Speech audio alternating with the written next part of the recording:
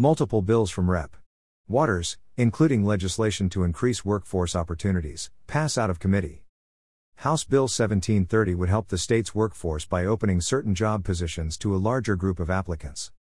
The House Regulated Substance and Gaming Committee passed 3 bills from Representative Kevin Waters this week, including one that would increase the hiring options for many of Washington's smaller businesses. House Bill 1730 would help the state's workforce by opening certain job positions to a larger group of applicants. The legislation would allow youth between the ages of 18 to 20 to be employed in establishments traditionally classified as off-limits to persons under the age of 21, under specific and limited circumstances. This legislation is very personal to me. As a small business owner, I know how important it is to be able to hire and keep enough employees to remain open, said Waters, R. Stevenson.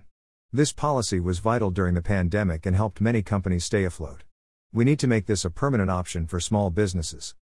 The bill would make it legal for anyone at least 18 years old to perform services unrelated to the sale or service of alcohol to enter and remain on premises, but only to carry out the duties of their employment as a dishwasher, cook, chef, sanitation specialist, or other kitchen staff. They would not be allowed to perform any work in the bar, lounge, or dining area, or serve any food and drink. In addition to HB 1730, the Regulated Substance and Gaming Committee also approved 2 other bills from Waters this week. House Bill 1731 would help the hospitality industry by allowing short-term rental operators, such as individuals who rent properties through Airbnb, to acquire permits to offer their rental guests, who are age 21 or over, a complimentary bottle of wine upon arrival.